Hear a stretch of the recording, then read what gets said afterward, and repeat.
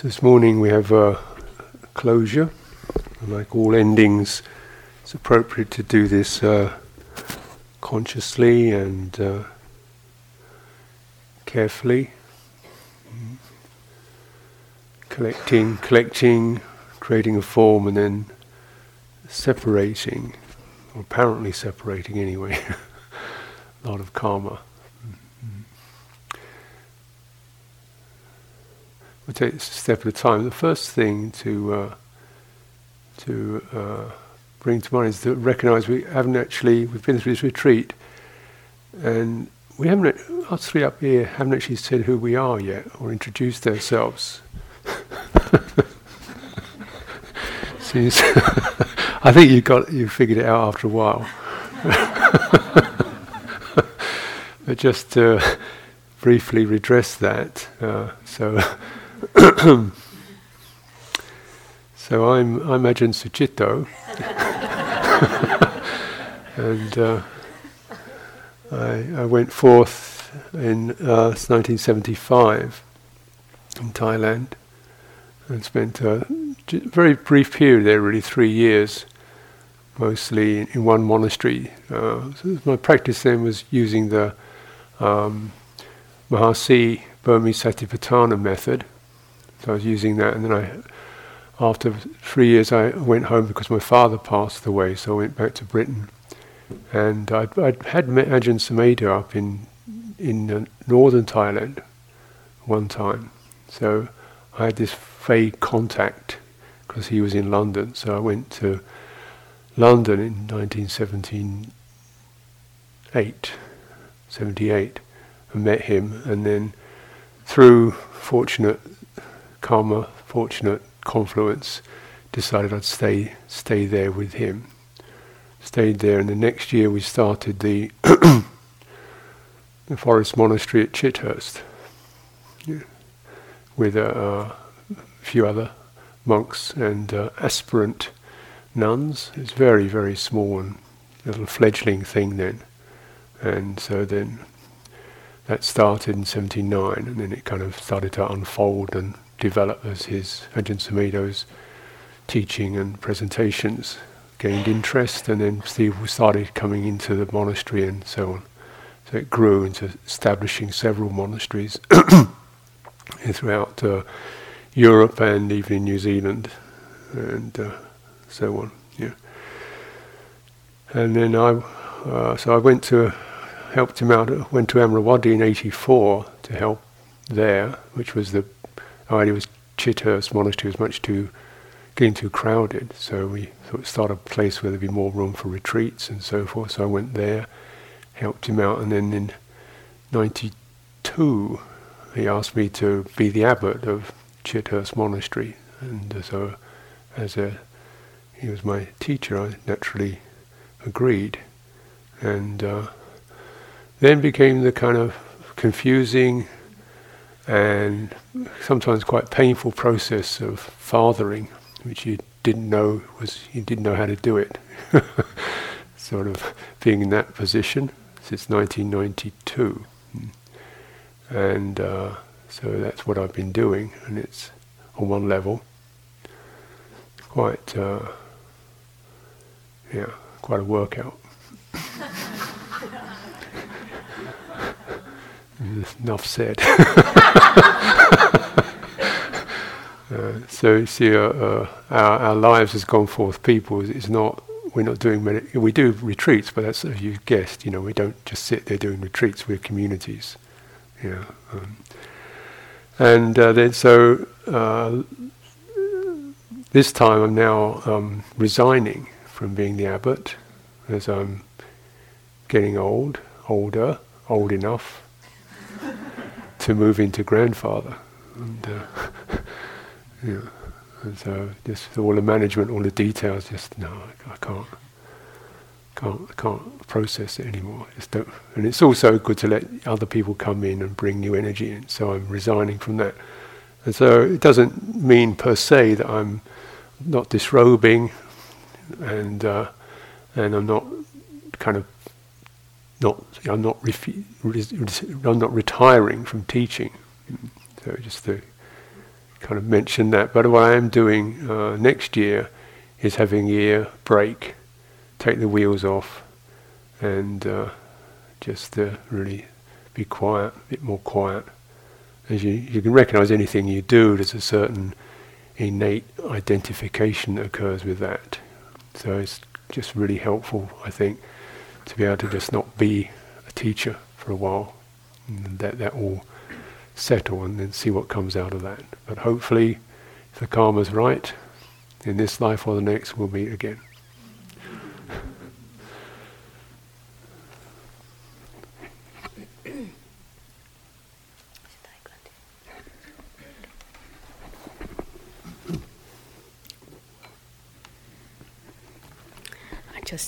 I just hold it this way. Yeah, as you all gathered, that's me, Sister Metta, Ajahn Metta here. I'd like to start with kind of, especially to those of you who I didn't meet in my interview groups. I arrived late here, and that was not because I was lazy or I just kind of didn't make it in time. I was actually in Japan before I came here for the wedding of my son. And his wedding was like yesterday, a week ago. So there was no way I could be here in time. But I came as quick as I could. And I also I didn't expect to come in and then get sick and all this, but I hope, anyway, that was I gave what I could. In terms of my monastic background, I started, I encountered the Buddhist path while I was in Thailand. I spent about half a year in Ajahn Buddhadasa's monastery, Wat Son Mok, in the south of Thailand. And while I was there, the wish to become a nun came up for me. And I didn't trust it immediately. I didn't actually want it immediately. Also wanting it because of seeing the difficult situation of the women in Thailand, like the Mechis. And I was pretty sure I couldn't do that. But then while I was in the monastery, in Ajahn Buddhadasa's monastery, I heard that there were monasteries in England where women could go and train. And so I came back from Thailand. I settled back in Germany at first, and then I explored, and then I went to Amaravati, and I spent a month there, and I didn't tell anybody why I came there.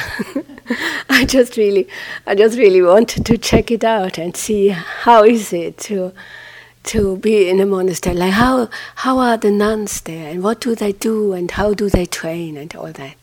So, and after having spent the months there, I was very clear, this is what I wanted to do. And that was then in end of 92, and in the beginning of 93, in February, I came back, and since then I'm living monastic life. I went through the whole thing of becoming, at first being there as a lay guest, and then becoming Anagayika, and then finally Siladhara. I'm a Siladhara since 96, and I very much love this way of life. I think for those of us who it fits for, it's an absolute blessing. And I think Ajahn Sucitto mentioned yesterday, or Ajahn Jayanto, I don't know anymore, when you enter this life, you feel like, especially we Westerners, we feel so idealistic about it. And I think we all go through the time where you feel like you have to let go of everything even your highest ideas, and especially those about yourself. And that's a blessing. It really is. So just to say, well, I'm really happy I'm a nun, and I'm also very much enjoying living at the same monastery as Ajahn Sucitto since almost 2 years now, and being around his teachings and just his beingness. It's beautiful, and it's nourishing, and it's something really special. And that's me.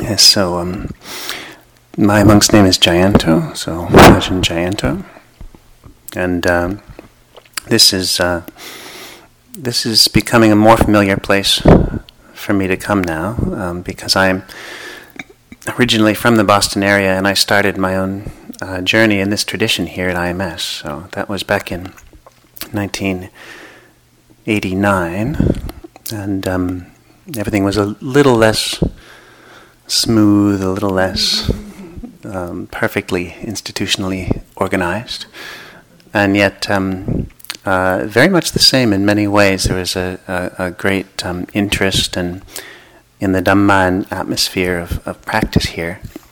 And I had come because I was in university at the time. I was 21 and or 22, I suppose, when I arrived here.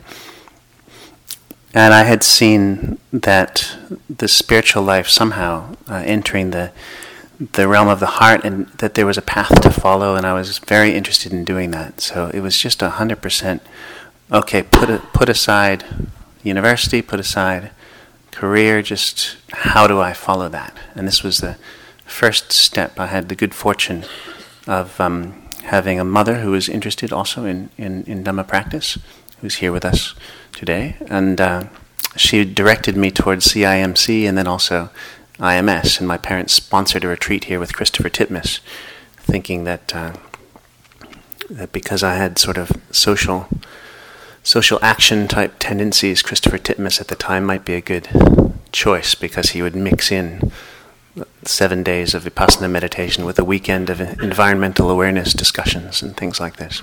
But it was the Vipassana meditation that interested me, and really just so much so I just wanted to 100% go into this as much as I could. And the journey to the monastery was one where I asked the teachers here where I could go to do it full time, and they recommended Ajahn Sucitto in England. And I hadn't met any of the monks or nuns, but as these things happened, there was someone here just at that time who was preparing himself to go and become a novice there, so he helped me do it all very easily. And so since '89, I've been part of the community, and the first 8 years were spent training at various monasteries in England. Ajahn Sucitto was my first real mentor teacher. I came into the monastery and became as we say, an anagarika, sort of postulant with Ajahn Sucitto, and he promptly went off for a long retreat in India.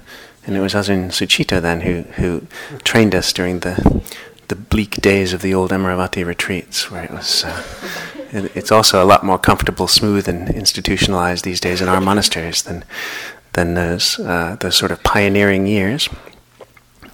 But I have fond memories, and after a couple of years of novicehood, I went to train in the various monasteries. They used to, in quotes, invite us to move from monastery to monastery, and one had the feeling that the senior members of the community would get together and deal us like cards, like I have a driver and you have a cook and you have a builder and you have a secretary type person.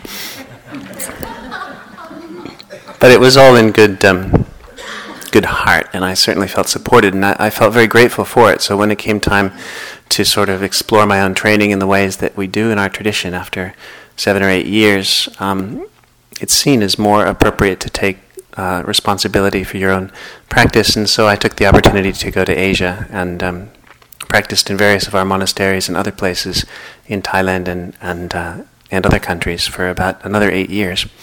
before coming back to England in 2006, which actually is 8 years ago. So I seem to do things in eights.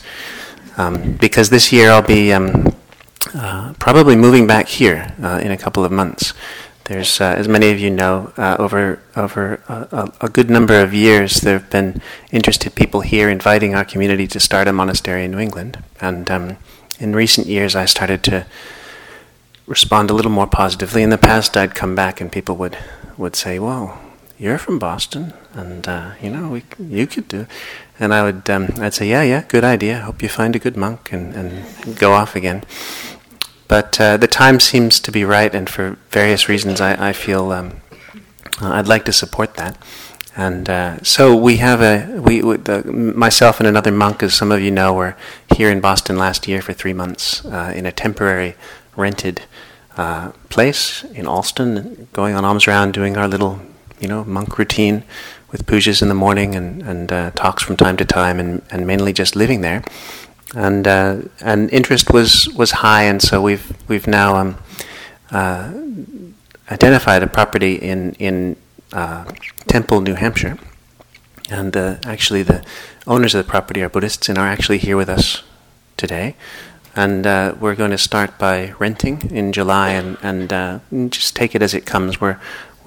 There's a foundation that's been created in order to steward any donations towards the project, called Jada Grove, and so they've agreed to rent at first with a looking to purchase as time goes on, and hopefully we can do that. So we're coming in July, myself and another monk or two. And everyone's welcome if you'd like to drop in if you're in the area. There's a website which you can find information from, and I think there's going to be some leaflets out there too. But it's easy to remember, forestmonastery.org. So if you want to keep in touch with what's happening, you're very welcome to. But I feel also, just on a personal level, coming back here over the years, since this is where I started and have come back here, Ajahn Sucitto has been kind enough to invite me when he's been invited over the years. And just to see the development of interest and experience in people here in terms of Dhamma practice. And it's very, very uplifting for me as well.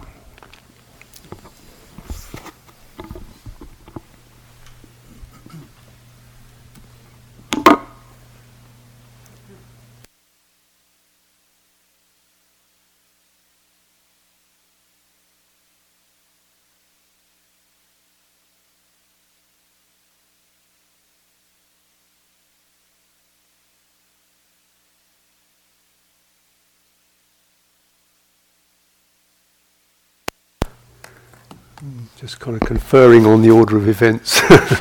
And now is the time to offer the refuges and precepts. So this time, people who'd like to formally commit to the 3 refuges and the 5 precepts, now is the time to do so. And I'm pretty certain some of you are very familiar with how to request the precepts and refuges. So if someone would like to do that on behalf of the group, and people who know how to do that, the bowing and the chanting and so forth. If you're not familiar with it, it is in the book somewhere. Sorry? What page? Yes, page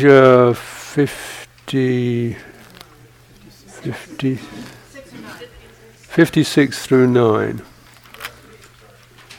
Yeah, so 56, 57, 58, 56 through 58 is the 5 precepts. And we do that in Pali, and then the precepts themselves we do in Pali and then in English.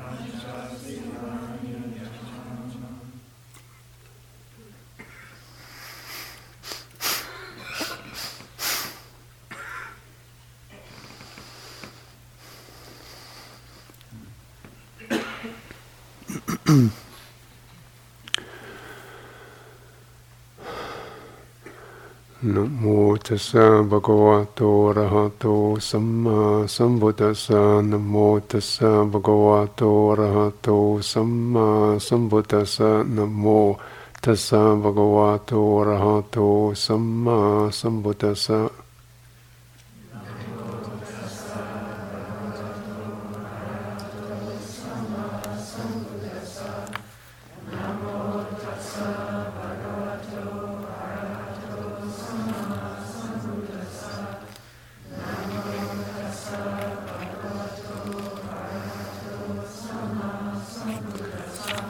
Buddhang saranam gacchami. Dhammang saranam gacchami. Sanghang saranam gacchami. Dutiyampi buddhang saranam gacchami. Dutiyampi dhammang saranam gacchami. Dutiyampi sanghang saranam gacchami. Tatiyampi buddhang saranam gacchami. Tatiyampi dhammang saranam gacchami. Tatiyampi sanghang saranam gacchami. Ti saranagamanang nititang. Vānatipātā veramani sikkhapadang samadhiyāmi.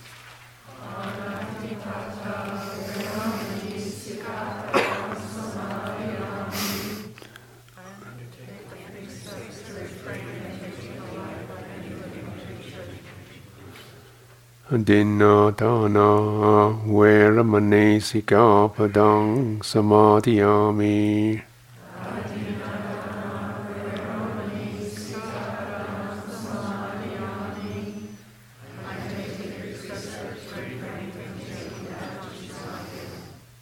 Kāme sumicca chara veramani sikkhapadang samadhiyāmi.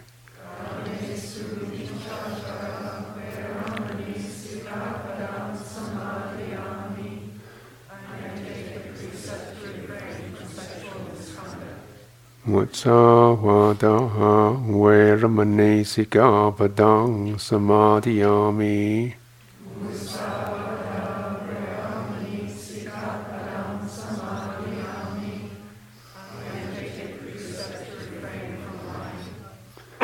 Saramiraya majjapamatatana veramani sikkhapadang samadhiyāmi.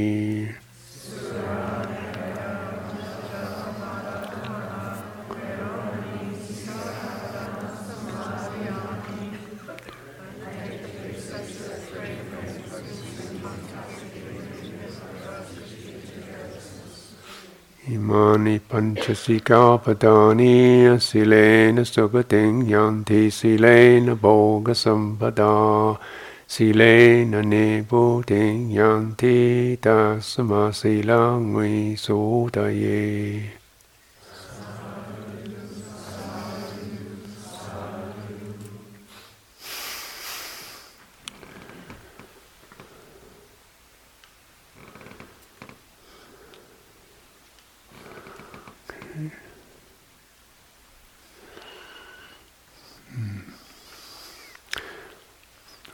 So,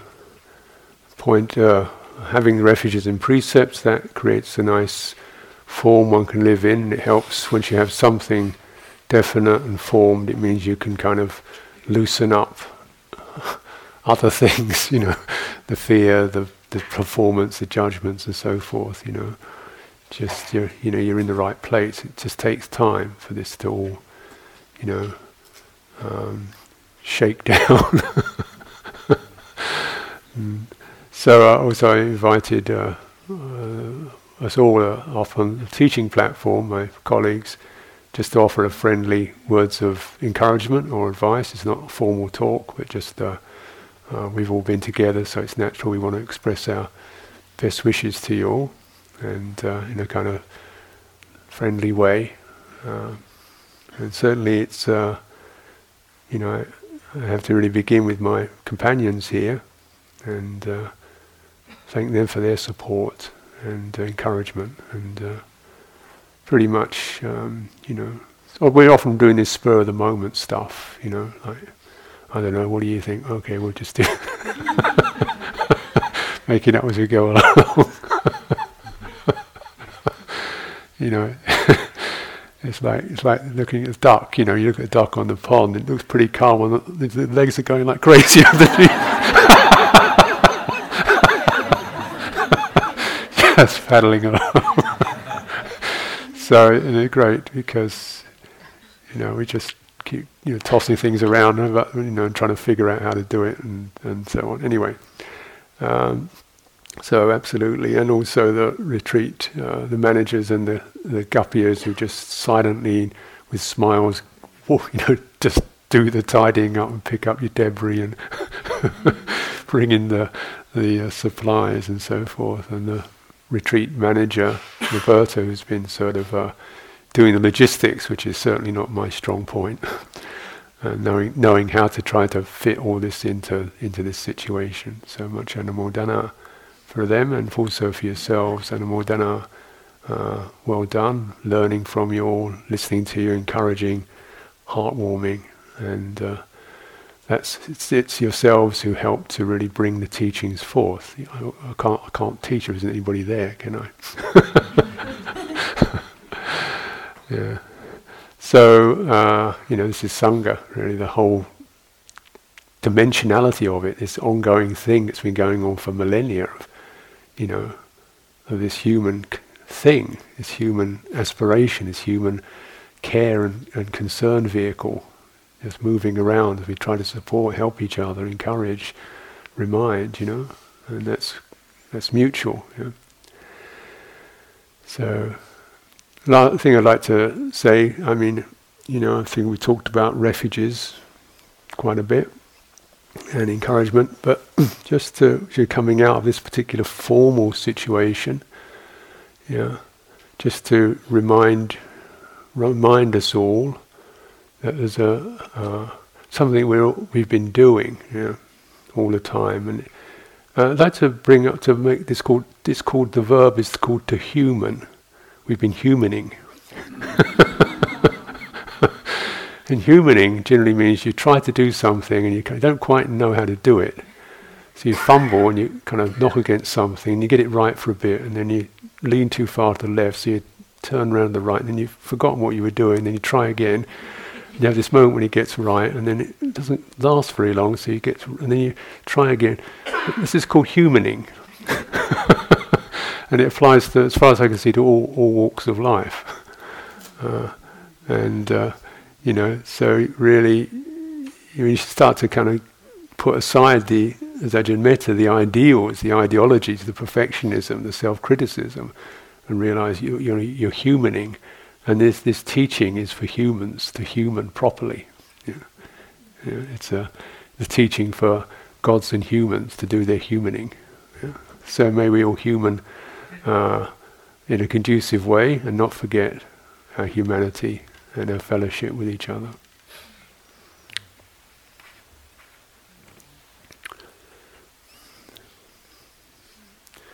So which way should we take this? Yeah?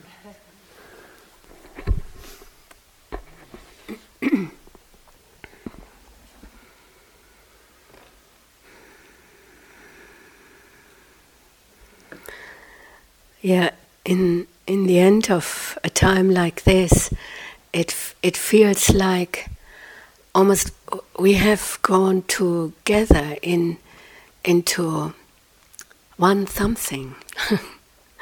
It feels like, yes, we are still, of course, individuals, but in some ways we have been bonding.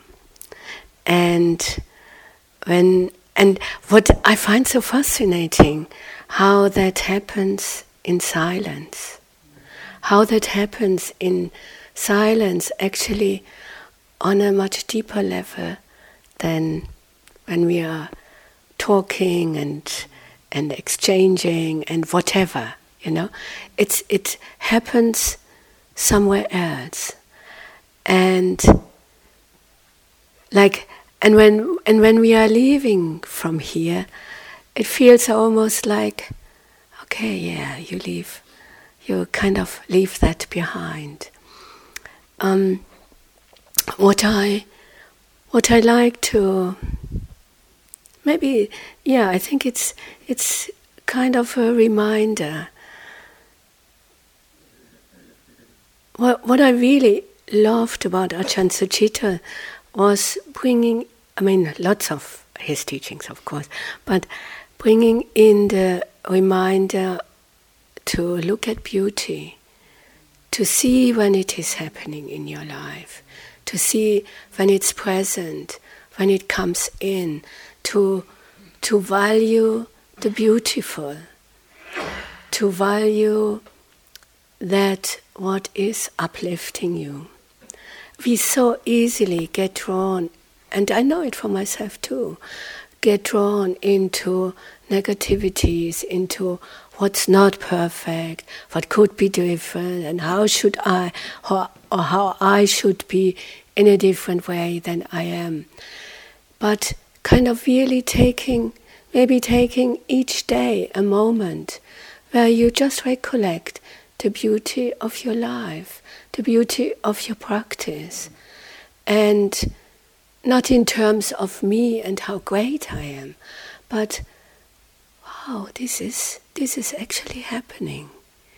Here I am right now. Is there anything that I can really appreciate?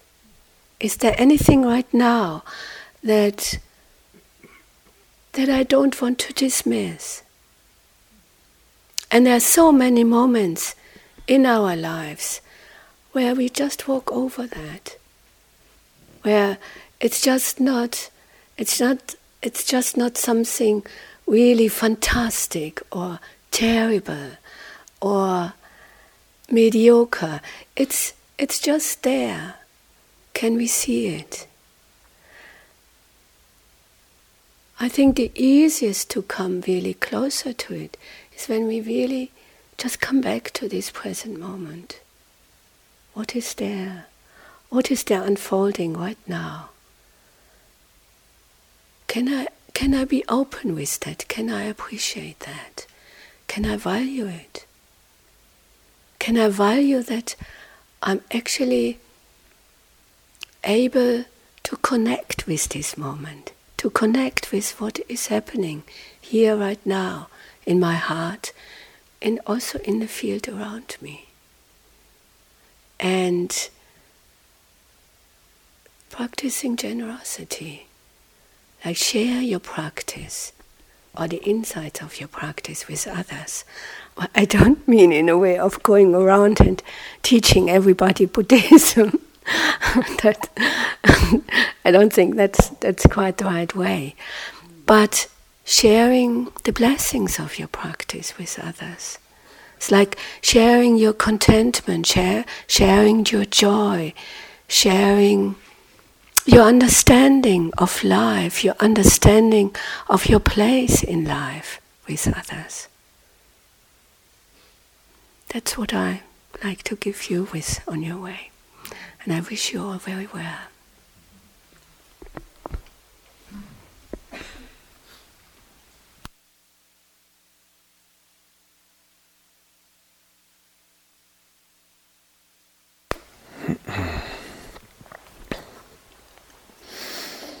Yes.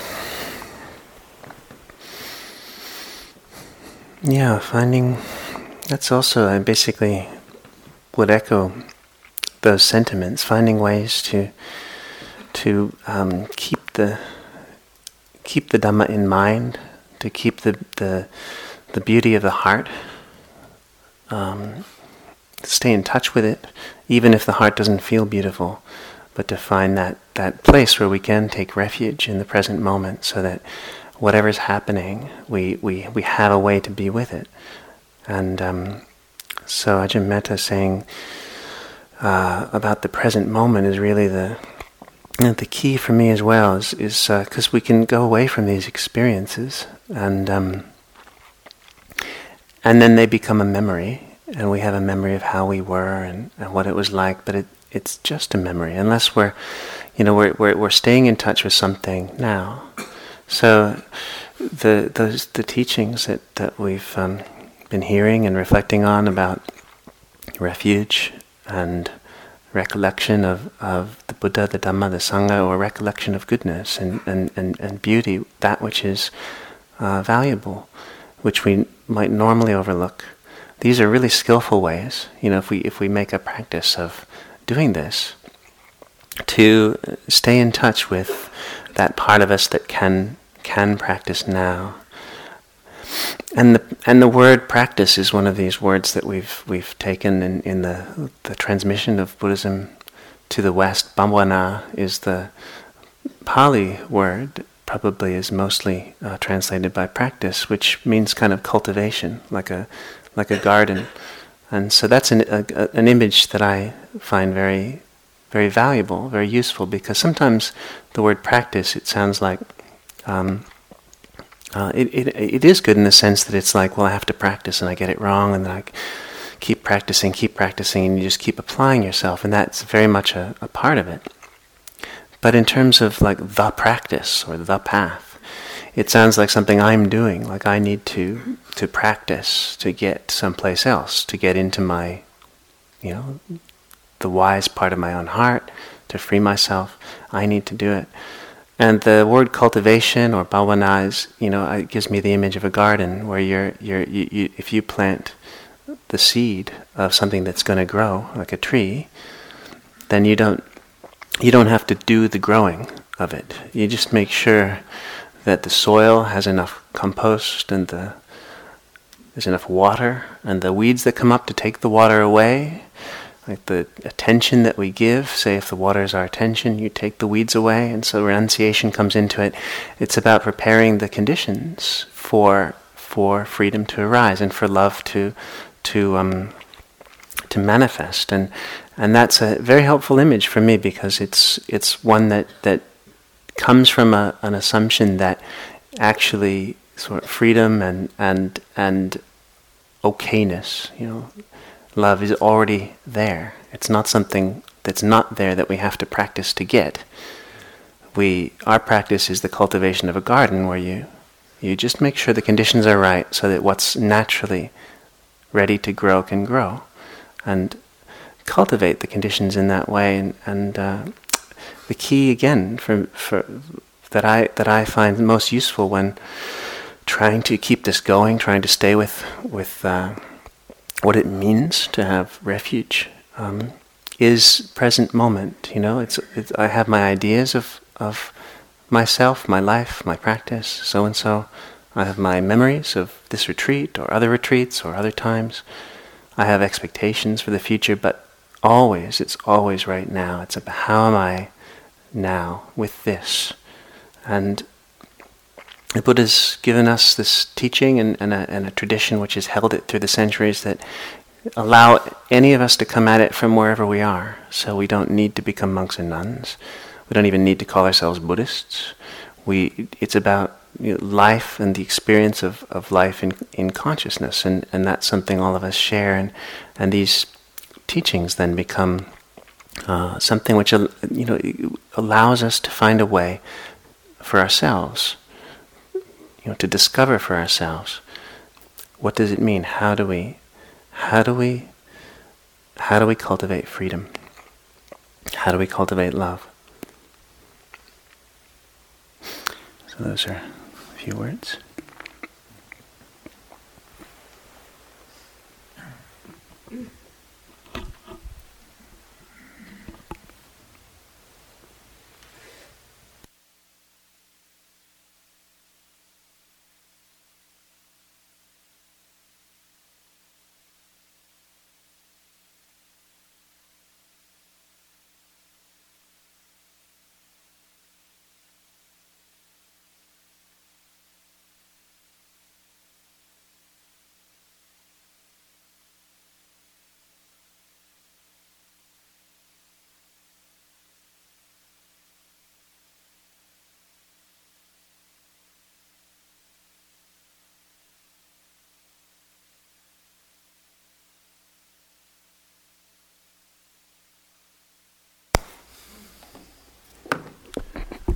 So at this time, you've probably got the messages about bringing pens and paper in. So this is the time when to spend a few minutes, as it takes, just to bring to mind something you'd like to dedicate to, or someone you'd like to dedicate to. People who live in our minds and hearts, someone you'd like to dedicate, offer your heart to, your practice to at this time. Write them down with any kind of wish or reflection that is meaningful to you. You might also put there something you'd like to let go of, let pass, finish with, enough of. Something you want to just, tired of that old story. You might want to put that down. Or anything you want to, sense of avowal that you want to make to yourself. Any kind of resolution you want to make to yourself. So this is think of it in those terms, because you gather all these, it just helps to frame up one's mind in this special time. And if you write all those down, and then when we later on we'll give a blessing, and there will be a collective blessing, and then we'll take these. We'll take your sheets of paper out, and then we'll commit them to the flames. We'll have a little fire outside, commit them to the flames while we do some chanting. You can, of course, just keep it. If you want to keep it as a reminder, you can do that too. Okay.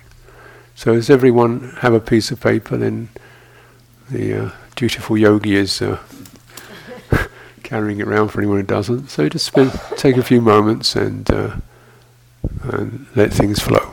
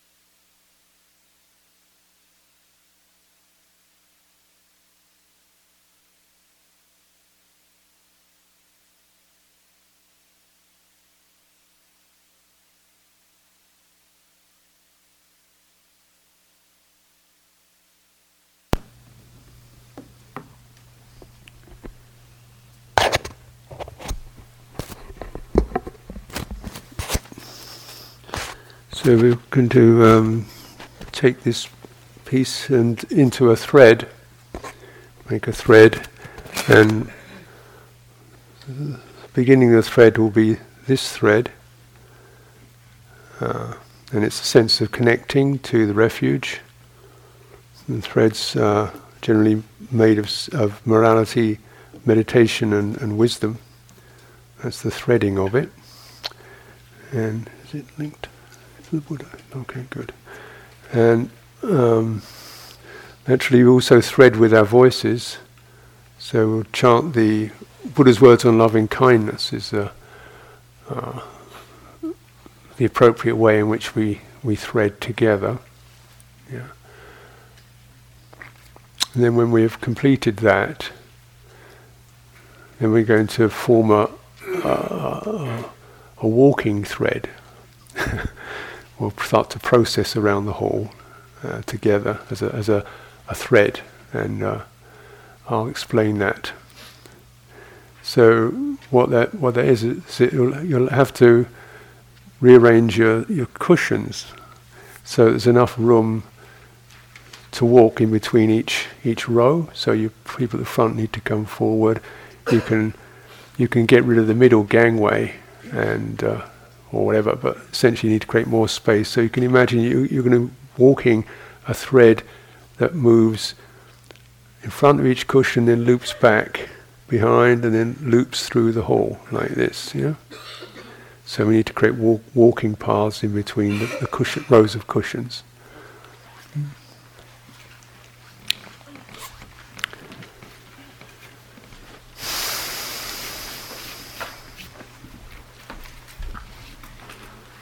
Yeah, no, we need some room at the front there. That's all. We got a better.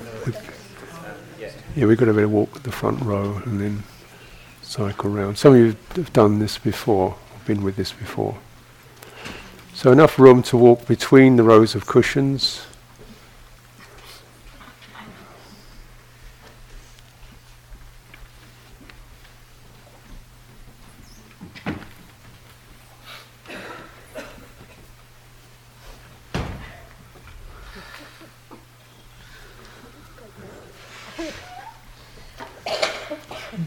People in chairs on the side, if you move, we can get around you, if you see what I mean. If you kind of move in from the wall, so we can circle around you. And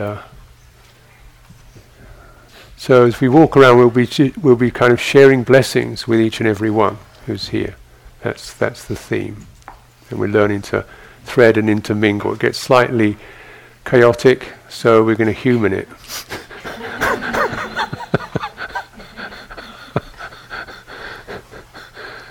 And so as you rearrange yourselves, we'll begin with the paying respects to the Buddha, Dhamma, the Sangha, and then we'll begin with the Buddha's words on loving kindness.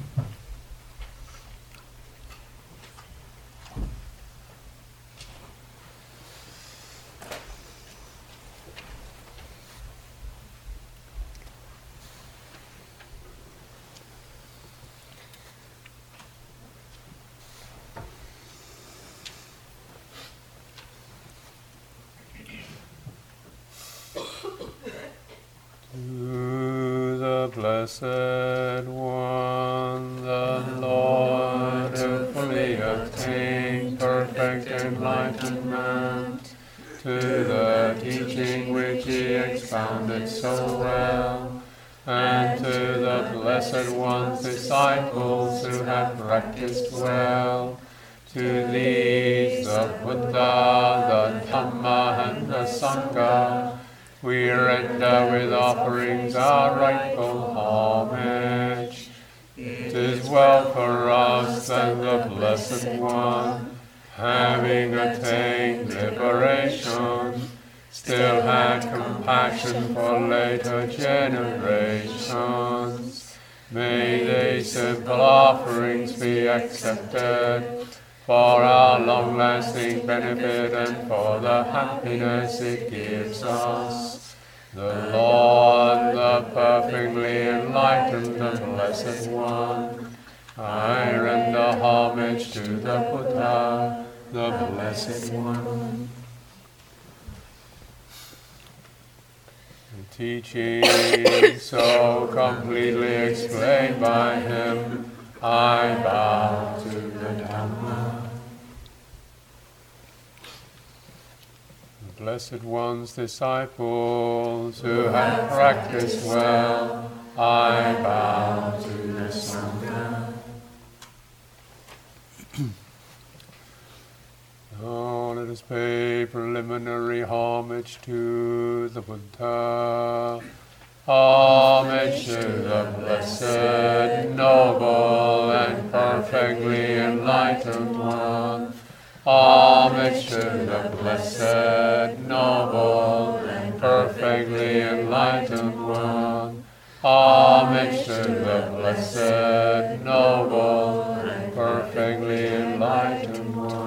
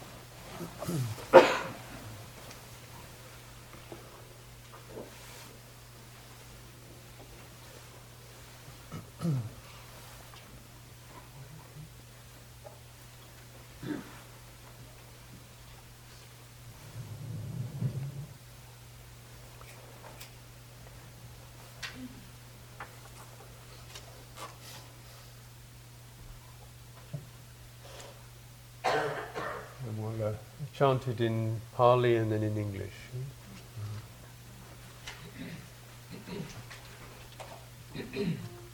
Garaniyamada Gusalena Yandam Sandam Bandam Madhisame Chasanvo Chasuhojo Chasuvajo Chasamudavanati Mani Dosa Goja Subaro Janabagi Joja Sala Hukawoti Sanden Chandipago Janga Bongole Sawananugi Dona Chako Dan Sama Gimchie Navinyo Pare Upawate Yong Sukino Waki Mino Honda Zambe Sanda Bawanda Sukidanda Yeke Chipana Tanina Nawa Davarawa Navandena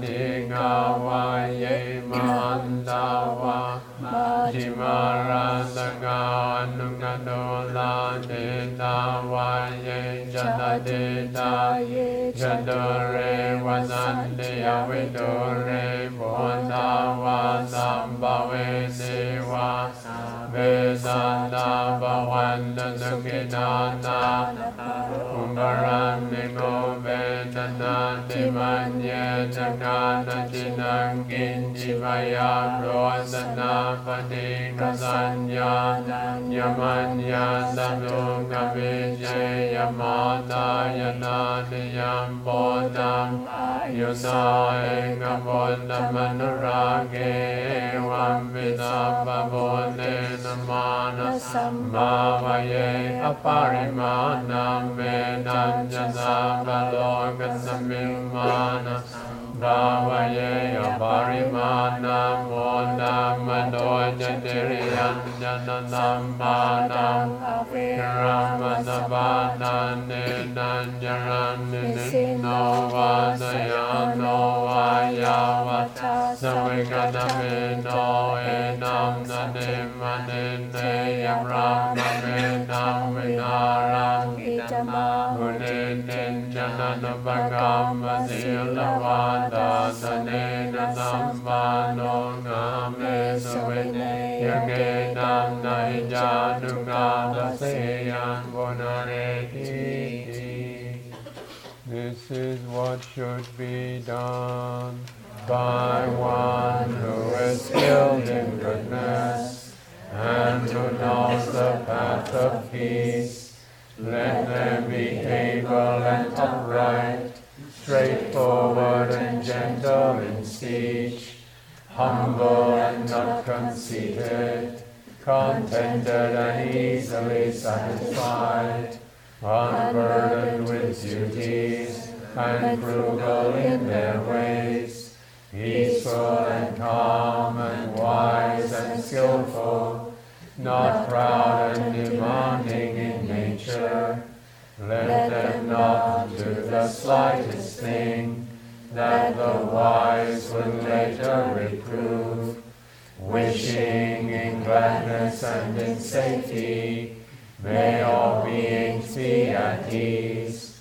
Whatever living beings there may be, whether they are weak or strong, omitting none, the great or the mighty, medium, short or small, the seen and the unseen, those living near and far away, those born and to be born, may all beings be at ease. Let none deceive another, or despise any being in any state. Let none through anger or ill will wish harm upon another.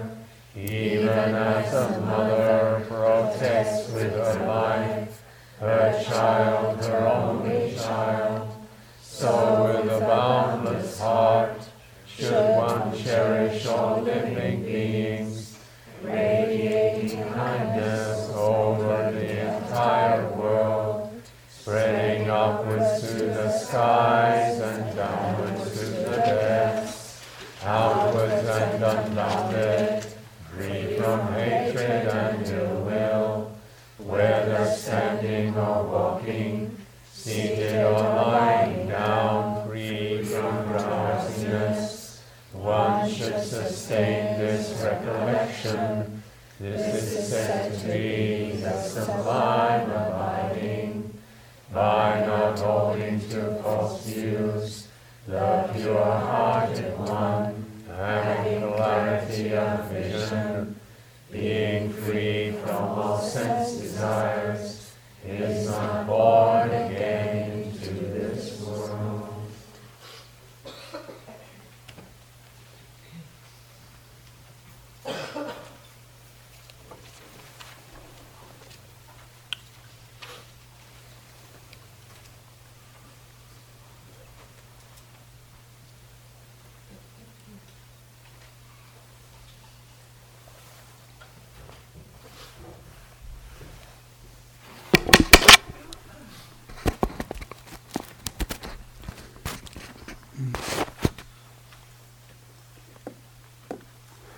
So we'll complete this session with the snake, and the snake is a way of passing amongst each other and forming a line I guess they used to call it the conga in the old days.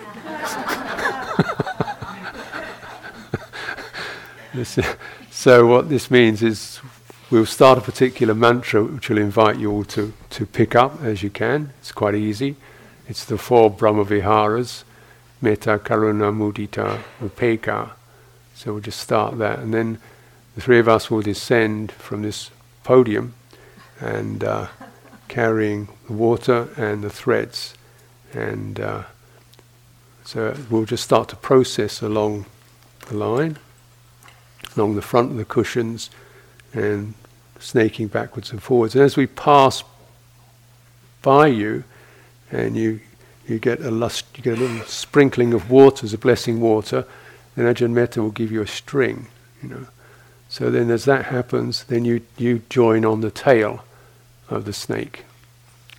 So obviously if there's 15 people on that, you join on the end of that.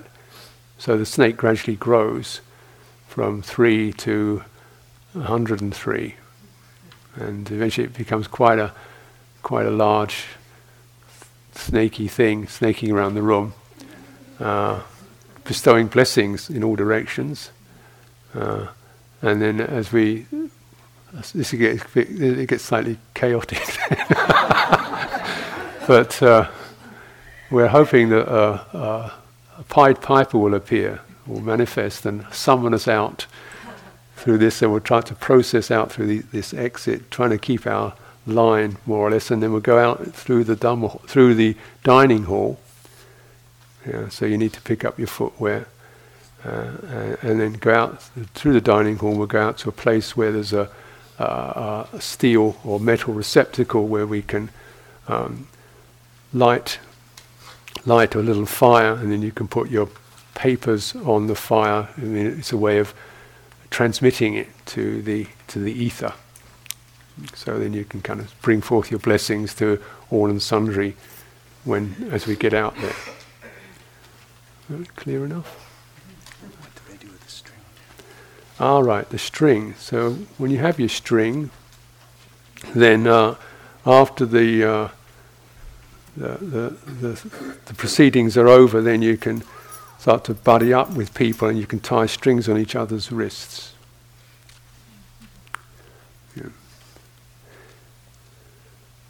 So it's a sense of recognizing, in that sense of which we affirm each other, rather than have to affirm ourselves. So it's a sense of mutual recognition of our commitment to practice. We mutually recognize each other with that. Okay? Does that make sense? So we'll just run it and see what happens.